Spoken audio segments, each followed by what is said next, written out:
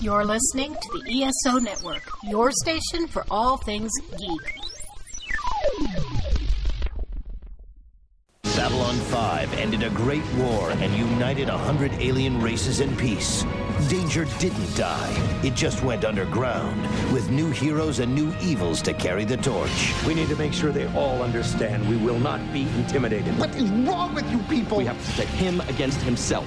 It's an entire new season of Babylon 5, with all new episodes. And so it begins. There is a hole in your mind. What do you want? No one here is exactly what he appears. Nothing's the same anymore. Commander Sinclair is being reassigned. Why don't you eliminate the entire non-holo? I see great hand reaching out of the sky. Who are you? President Clark has signed a decree today declaring These martial orders law. have forced us to declare independence. I saw people get off their encounter-suited butts and do something. You are the one who watched to Zahadu who will die. Why are you here? Do you have anything worth living for? Think of my beautiful city of flames. Giants in the playground. Get the hell out of our galaxy! We are here to place President Clark under arrest. Turn around. Very, very slowly. Hello, Mr. Garibaldi. Good to see you again. I was wondering how you were doing. You haven't written, you haven't called. Shut up.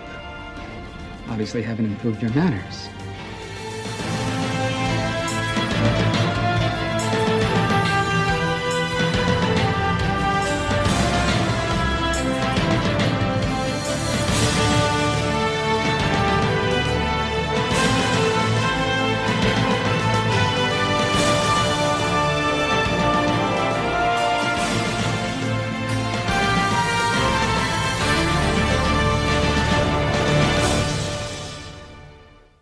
Hello, and welcome to the Epsilon 3, a Babylon 5 rewatch podcast.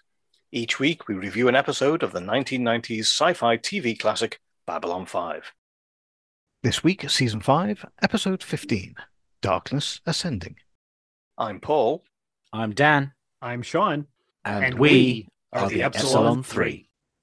And the synopsis. Linnea risks his life to uncover the proof needed to implicate the Centauri in the attacks on the shipping lanes. And Lise arrives on the station and confronts Garibaldi about his relapse.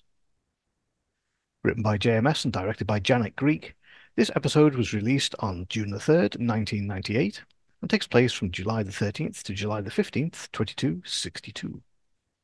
And the guest stars, Denise Gentile as Lise Hampton Edgars, Tom McGreevy as Minister, I can't believe this name, Ace Mask as Maitre D', Edmund L. Schaff as businessman, and Richard Yenegues,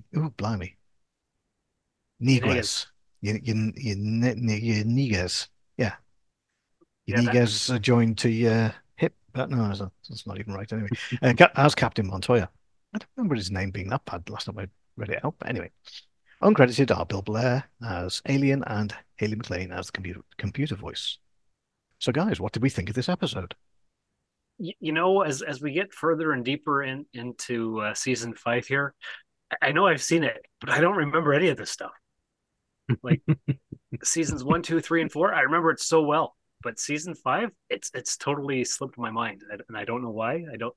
It's kind of like discovering it all over again. So it's kind of cool. Is it a great episode? It's pretty decent. I enjoyed it. Glad I watched it. I'm curious to know what you guys think. Dan, over to you. Yeah, well, we've had 2 really bad episodes previously, and now we're going to record this episode. And of course, yes, as our listeners know, we watched 2 in a row. I really like this as like a first part of a 2-parter. I've said it before previously when we've gone through the last 2 and a bit years of this podcast, that some of these really do work as a 2-parter. Like this sets up everything for the Centauri and the kind of political back shenanigans that are going on with all of that. And then we've got the kind of drunk story, drunk again, Uncle Mike and everything like that. That's all back in as well. Yeah, it feels like we're back to Babylon 5 again. I feel like we just had a little pause at the beginning of season 5, and then we've come back and there's lots of little stories all compiling together. So I really enjoyed this one, and what will eventually be the fallout next time as well. I kind of feel like the synopsis that you read out as well doesn't really do it justice. There were really good scenes in here that aren't covered by that synopsis. If you were, judging it by like DVD rewatch, you don't want to watch the whole thing, you just want to dip into an episode. I think that synopsis doesn't really do it justice. So better than expected, I think, is the way I'd come at this episode. Wow, better than expected. Yeah. I'm kind of wondering why Tracy Scoggins as Elizabeth Lockley is even in the credits. Yes, that's true. True. She's been in for a while. No. Well, I think there's probably a reason for that. But hopefully there's a good reason for that. But yeah, no, I like this episode, and I like the next one as well. I thought, thank goodness we're getting, even if they're just like average episodes, I'd take that. You know, you need these, average episodes, so that the good ones are really good, and obviously the bad ones, unfortunately, are going to be bad. And these are good. These are competent. They have a story. They tell it, and there are some really good scenes in it. And I think it is they're both competent episodes. Trying to remember, because as we said just before, me and Dan have watched this 2 weeks ago, unfortunately, and Sean wasn't ready for us, so we've had to wait for Sean to catch up. And now me and Dan have totally forgotten what we were going to say about it, and Sean's is fresh in his mind. Well, I watched it last night, not 2 weeks ago. Yeah, 2 weeks. 2 weeks. 2 weeks. Anyway, let's give our listeners a review and remind ourselves about what happened. So Garibaldi is walking through a destroyed Babylon 5 when he sees Sheridan dead and Stephen dying. He then spots himself with a huge gun. As he steps back, he puts his hand on the console, which starts to melt into his hand. This then covers him totally. Then he wakes up. He finds Lita at the end of his bed, with her eyes bright white. She says she has decided to stop hiding what the Vorlons have done to her, and she was just testing herself to see what she can do. She tells Garibaldi that this was all a dream, and it never happened. Then he wakes up again. The door to his quarters opens, and in walks Lise Hampton. That's rude, walking into a room like that unannounced. Well, she's his girlfriend. Yeah, she's got a key. This is true, as we find out. Garibaldi is surprised to see Lise, asking how she got in here. Apparently, he gave her a copy of his door pass when they were on Mars, just before he disappeared back to Babylon 5. She's popped in to see how he is. She asks if he is feeling okay, to which he says yes, even though he looks like hell. Meanwhile, Delenn gets a message from Linnea. There have been 3 more attacks on trade ships in the area he is patrolling. They are random and impossible to predict. 20 hours before each attack, they've intercepted coded Centauri signals. As Linnea tells Delenn about this latest revelation, Sheridan is outside the door and overhears the conversation. Meanwhile, Lita is trying to convince the CEO of a company to have up to 200 telepaths on one of his ships, searching for a new place to live. He is not unsympathetic, but it is beyond the capabilities of his company. When he refuses, she schedules a visit with Ambassador Jakar. Malari and Veer are meeting in the Zocalo. Veer has had a request from the Royal Court, requesting reports for information on the trade deals on the Alliance worlds, before the end of the day, if possible. Malari says they have not shown any interest in this before, but Veer says he is just the messenger. Surprisingly, there are no further items on the agenda. Everyone seems to be cancelling all the appointments with Malari. It looks as though they're all backing away from the Centauri, as if they don't trust them. Lise has just had a shower, and she's used up all the hot water in Garibaldi's quarters. She makes him some tea, but when she looks at the cupboard, she finds half a bottle of scotch. When Garibaldi comes out of the shower, she is sat at his table with the scotch and says she wants to talk about this. He says previously, when he was drinking, he was out of control, but this time he has it under control, as he is not the same person that he was back then. She says she's sorry about Garibaldi, and doesn't want to start again. She says she's sorry, but Garibaldi doesn't want to be controlled anymore. He thinks he is still in control. And he pours the booze down the sink. Meanwhile, on the White Star, Linnea has been thinking about the code signals. Captain, I've been thinking about the coded signals we've been intercepting from the Centauri. So far, I've only been able to decode 3 words. Do not reply. Probably means they have a ship out there somewhere and they don't want anyone tracking the frequency to figure out where they're going. That's what I was thinking at first. What if the signal was going from a Centauri ship to a base of some kind? Good point. A stationary base would be vulnerable. So you wouldn't want it to reply and give away its location. Even if you were right, what good does it do you? If they don't reply, you can't track the signal. You can't find the base. That's what I was working on when you came in. Communication in hyperspace is very difficult. It requires a great amount of power.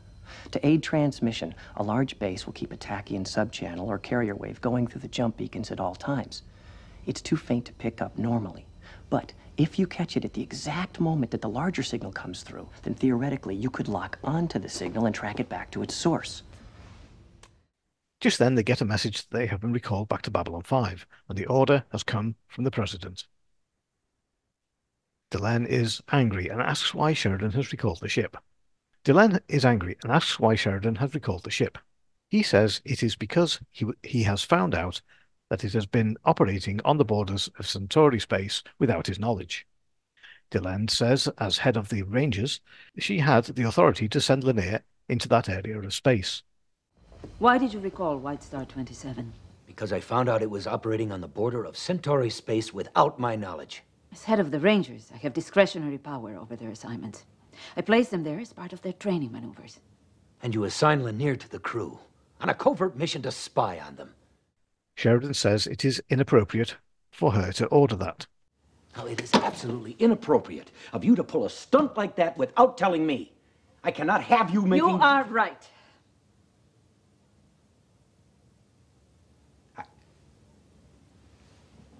Oh, damn it, Delenn. I have been working up a good mad all day, and I am not about to let you undercut it by agreeing with me. It was inappropriate for me to assign Lanier to that part of space without informing you, just as it was inappropriate for you not to assign him there. Sheridan will not admit his mistake.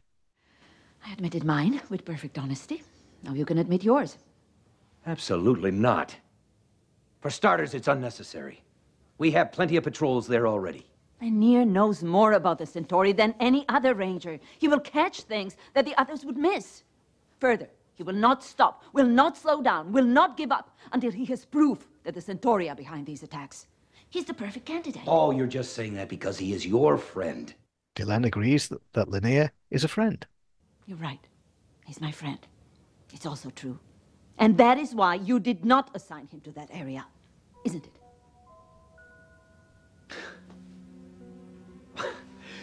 I called you in here to confront you about using the Rangers to gather covert information without telling me. So why am I all of a sudden having to defend myself? I did not tell you, so you would have deniability in case things went badly. And you're being defensive because I'm right. You did not send him because he's my friend.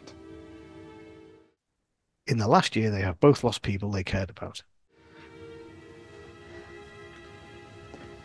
Glenn, listen. In the last year or so, we have both lost people that we cared about. You in particular. I mean, Marcus, Nerun, others. I just wanted to protect you, that's all. Just then, a message comes through from Captain Montoya. Linnea has gone missing. He has turned off scanners and could be anywhere. Ship, continue recording of personal journal. I continue to track the path of the tachyon signal that will, I hope, lead to a hidden Centauri base. I've discovered that the distance from that location to any rendezvous point is longer than my supply of oxygen, unless extreme measures are taken. I'm thus entering a meditative state which will allow me to conserve air and energy. Program the ship to continue on autopilot and monitor our situation. It will alert me if anything attempts to intercept us. This will be my last recording for a while. Recording off. Confirmed. I only hope I'm right. He's trying to find the location of this entirely hidden base. This will be his last recording for a while. Meanwhile, Shakar has a visit from Lita. She reminds him of a proposition he made a long time ago. As I recall, you made me a proposition. If I gave you access to my DNA to help your people develop telepaths, you would see to it that I was... Oh, how did you put it? That I would be compensated quite handsomely. Yes, it was to be either a cloning of your genetic material or a direct meeting. Pity. We never did find out what your pleasure threshold is. But that was long ago. What can I do for you now, Lita? Oh, well, I don't know how long that offer was good for, but I just wanted to tell you that I accept your proposition. Which part? The part where I give you access to my genetic material. Oh. Assuming you're still interested. In return for certain considerations. She accepts the proposition, but she is only allowing Shakar to take some of her DNA. She wants lots of money and starships, and it has to be done in secrecy. You'll get not only my DNA sequence, you'll get the DNA from as many telepaths as you want, until you find the sequence that combines well enough with your DNA to let your people start breeding telepaths. And what are these considerations? Number one, money. A lot of it. Deposited into a private account on Mars. Number two, at least 5 deep-range starships. They don't have to be top of the line, just enough to carry a couple hundred people. 3, we do this in absolute secrecy. There I may have a problem. As members of Sheridan's new alliance, we have certain obligations. I've been told that each world's internal affairs are considered private. This is about as internal an affair as I can think of. Think it over, Shakar. When you're ready to talk, you know where to find me. She leaves Shakar with the information that she doesn't have a pleasure threshold. Dun dun dun. Oh my. Garibaldi and Lise have booked a table in the restaurant. He feels like the last man standing, as everybody is leaving him. First Sinclair, then Ivanova, and now Franklin. Lise says it would be good to have him back on Mars, and asks how Sheridan reacted when Michael told him the news. But he hasn't told him, as he was waiting for the right time. The maitre d' appears, and asks if they want any drinks. Garibaldi asks for coffee, but the maitre d' misunderstands and thinks he wants coffee for dessert, and asks again, does he want anything to drink? Michael gets annoyed, asks for a damn coffee. He tells Lise he doesn't want to have this conversation. He just wants a pleasant time. When he drinks the coffee, he said it was the worst cup of coffee he's ever had, and goes to find the maitre d'. As soon as he is out of sight, he tops up the coffee with some alcohol. The maitre d' spots this and says next time he asks for coffee, he will bring the special coffee. Sheridan and Delenn get a message from White Star 27. 3 other White Stars have been searching for Linnea, but have found nothing. Even with meditation, Linnea must have run out of air by now.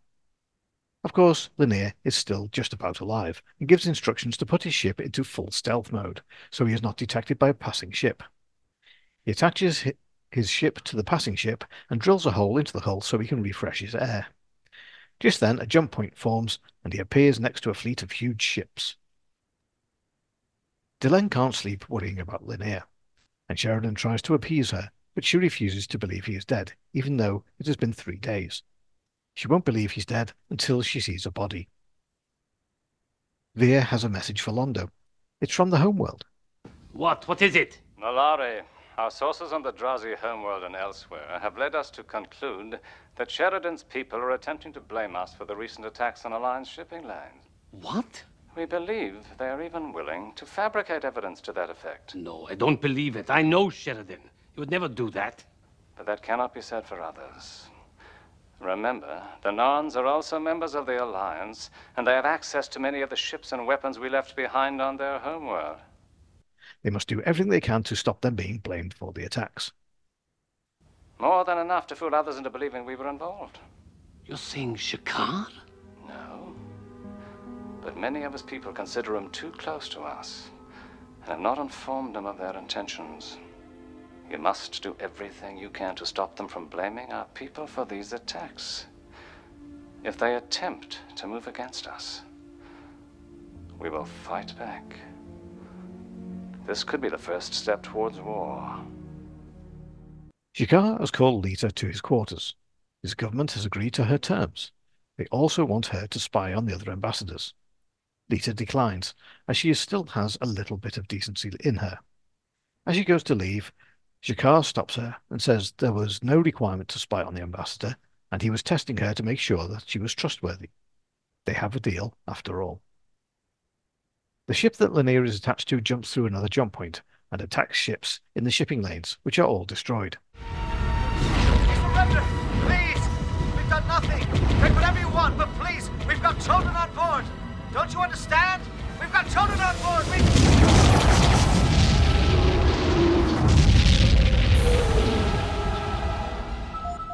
Linnea detaches his ship and enters the debris field, pretending to be debris. He sends out a distress call and saves a recording of the attack. Sheridan tells Delenn that they have found Linnea and he is alive. Unsteady on his feet, but alive. As Delenn leaves Sheridan's office, she breaks down and is spotted by Malari. He asks her if she is okay, and she walks over to him and gives him a big hug. When he asks why, she says, I've never done that for as long as we have known each other, and I don't think we'll get another chance to do it. Linnea is back on Babylon 5 and is met by Delenn and Sheridan. She will overlook him disobeying a direct order, and he hands the recording over to Sheridan. After Linnea has gone, Sheridan says, all of these months gathering the evidence, he wants to throw the recording out of the nearest airlock. He cannot believe that the Centauri are behind the attacks after all. Delenn says they will gather the ambassadors together for a closed session to consider the evidence. Garibaldi joins the two of them.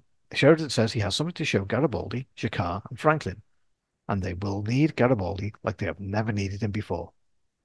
Whilst Malari is talking to Franklin on the promenade, Fear interrupts their conversation with a very important message. He says to Londo that Sheridan and Delenn have called a council meeting for everybody except Malari. Malari says he doesn't like it. He doesn't like it at all. Michael returns to his quarters and tells Lise to leave immediately, as this time tomorrow they will be at war with the Centauri. Not only should she go back to Mars, she should also listen to this promo for another podcast right here on the ESO Network. Hey, Joe. Hey, Tony. Do you like ads about podcasts? You know it. How about ads about Doctor Who podcasts? Even better. Well, you're in luck, because this is an ad about a Doctor Who podcast. Wow, I love it. And you'll love us, the Watchathon of Rassilon, a podcast about Doctor Who. I'll buy 12. Actually, it's free. I'll buy 13 then. Well, I mean, that took a long time. There's a lot of notes there because I think a lot happened. Yeah, there was a lot does happen. A lot of plot. Okay, and on to the trivia. There's no trivia this week. What? How about that? Wow. That's unusual. It is unusual. So over to you, Sean. Are there any Star Trek connections? No, there are no Star Trek connections. There's no trivia and no Star Trek connections. Wow. Well, it's such a dense episode with so much happening. There's no Star Trek. There's no trivia. Wow. Okay, so let's move on to our ratings. We rate each episode we watch out of 5 jump gates, because Babylon 5 and jump gates. And IMDb, they score out of 10, and they have given this an 8, which obviously is a 4 on our scale. Sean, how do you rate this episode?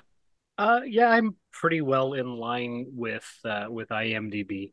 It's a decent episode after what we've experienced. It's not stellar or spectacular or anything, but we get a lot of the linear stuff, which we've been lacking the last few seasons. So that was nice.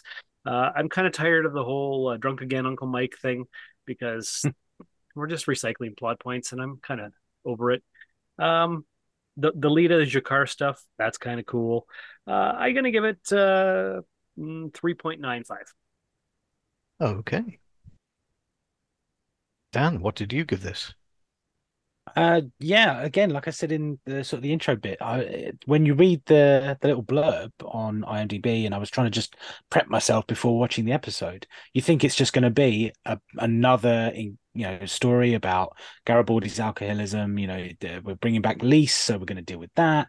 And then we're not really going to get any of the galactic problems, and we're going to have to wait another week to figure out who's attacking the shipping. But no, it's everything. They squashed it all together and made a really good Babylon 5 episode. You had a bit of heroics from Lanier. You had the jeopardy of whether he's actually going to make it back. The smart way of just drilling into the ship above him and get the air back whilst he's watching. Admittedly, why did no one notice there's a giant Minbari shuttle underneath this entire I wondered cruiser? the same thing. Or a great big drill poking through somebody's door or something. Like if that was the Enterprise, they would have detected that right away. Yeah. Like in one of the title sequences was like a famous image of Lando's reflection looking out a mirror. So we know there's like huge windows on these ships. No one was staring out at that exact moment when the implicating evidence was coming out. Although you could argue someone is trying to stitch up the Centauri, someone's trying to frame the Centauri. Like it's kind of there's so much overwhelming evidence that it's all pointing to them. I'm really surprised our heroes aren't sort of saying, hang on a minute, this really does smell too much, like it's a too good a thing. It's all being handed to us. That actually the Centauri did make kind of a good point that, well, we left a load of ships on Narn. Like anyone could pick up those ships. All you've done is prove that Centauri ships were used in the attacks. We don't know who was flying them. There's so much evidence that not even Garibaldi, who is good at picking up on all these conspiracy theories and things like that, hasn't quite put two and two together again. It's a bit frustrating that we know the characters are a little bit more intelligent than this. But other than that, really enjoyed it. It all came together and it builds on and comes into the next week's episode as like part 2. So I'm going to go for a 3.9 out of 5. Oh, okay. It's going to be really close. Yeah, I enjoyed this episode. I enjoyed it for the same reasons that you guys did. I think there's a nice. It follows the story. It calls back with Shakar and Lita. It calls back to the early episodes where the proposition was made that have sex with us, we'll so we can get your DNA and we'll provide our own and then she said no, not with the sex, but you can have the DNA. I'll give you a swab. So that was good. I like that, and the fact that they then take that on, that's amazing. That is a huge step for the Narn. So I like that bit, and again the drunk bits with Garibaldi are not good. I'd like to see. I would have. I mean, having said that, I'm not trying to dismiss alcoholism in any way because it is a tough thing to battle, and he's a pretty stressful job at best of times. So I mean, fair play. They are showing it, but I think it could be slightly better than this is too stereotypical for my liking. Yeah. It might have been, maybe nowadays it would be done a little bit more differently, but back then it's easy just to have him singing "Show Me the Way to Go Home" and all that rubbish. So yeah, those bits are not good, but again, you want to see Garibaldi come back. You want to see the old Garibaldi. You want to see him rise out of this depression to show that it can be done. You're an alcoholic for life. You're not. This isn't just a little thing you go through. So yeah, he's beaten this one. Let's beat this one. Let's beat this one. Let's have him as a good guy that we like, not somebody who fades away at the end of the series. So yeah, it's a really good episode. The bit where Lanier drills into the ship. Lucky that he didn't drill it straight into the toilet block. Right. And he takes his first breath of fresh air and goes, "Oh, gee, what the hell? Don't light a match." That was the outtakes. That was the scene before. It's like, oh, you got the wrong ones, and he moves forward a bit. Yeah, so I thought, yeah, that could have been, or even just drills into somewhere and it's stale air. I mean, it could be anything that you breathe, or it might even be, well, it might have been, of course, it was the Centauri, but let's say it was somebody framing the Centauri who didn't breathe oxygen. Like maybe the insect guy from the early episodes. So yeah, I enjoyed it. It was a good episode. It was better than average. Wasn't a classic, but I wouldn't skip it in a rewatch certainly. So I'm going to give this a 4, a solid 4, just like IMDb. I think they got this one right. So we're not all too far apart. Only a 0.05 apart from each other. So yeah, that's a pretty good episode. But finally, in season in season 5, who knew? So okay, that is the end of this episode. Join us again next week when we'll be discussing season 5, episode 16, and all my dreams torn asunder. Oh, and you mentioned wondering what my pleasure threshold is. I just recently found out I don't have one. Have a very, very nice day, Shakar.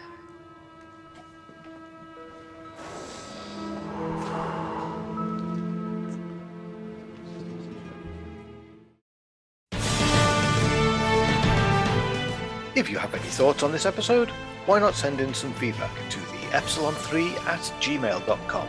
That's 3 spelled THREE, not the number. Or you can find us on our Facebook page. Just search for the Epsilon 3. Now, if you have any other problems, any other questions at all, just ask.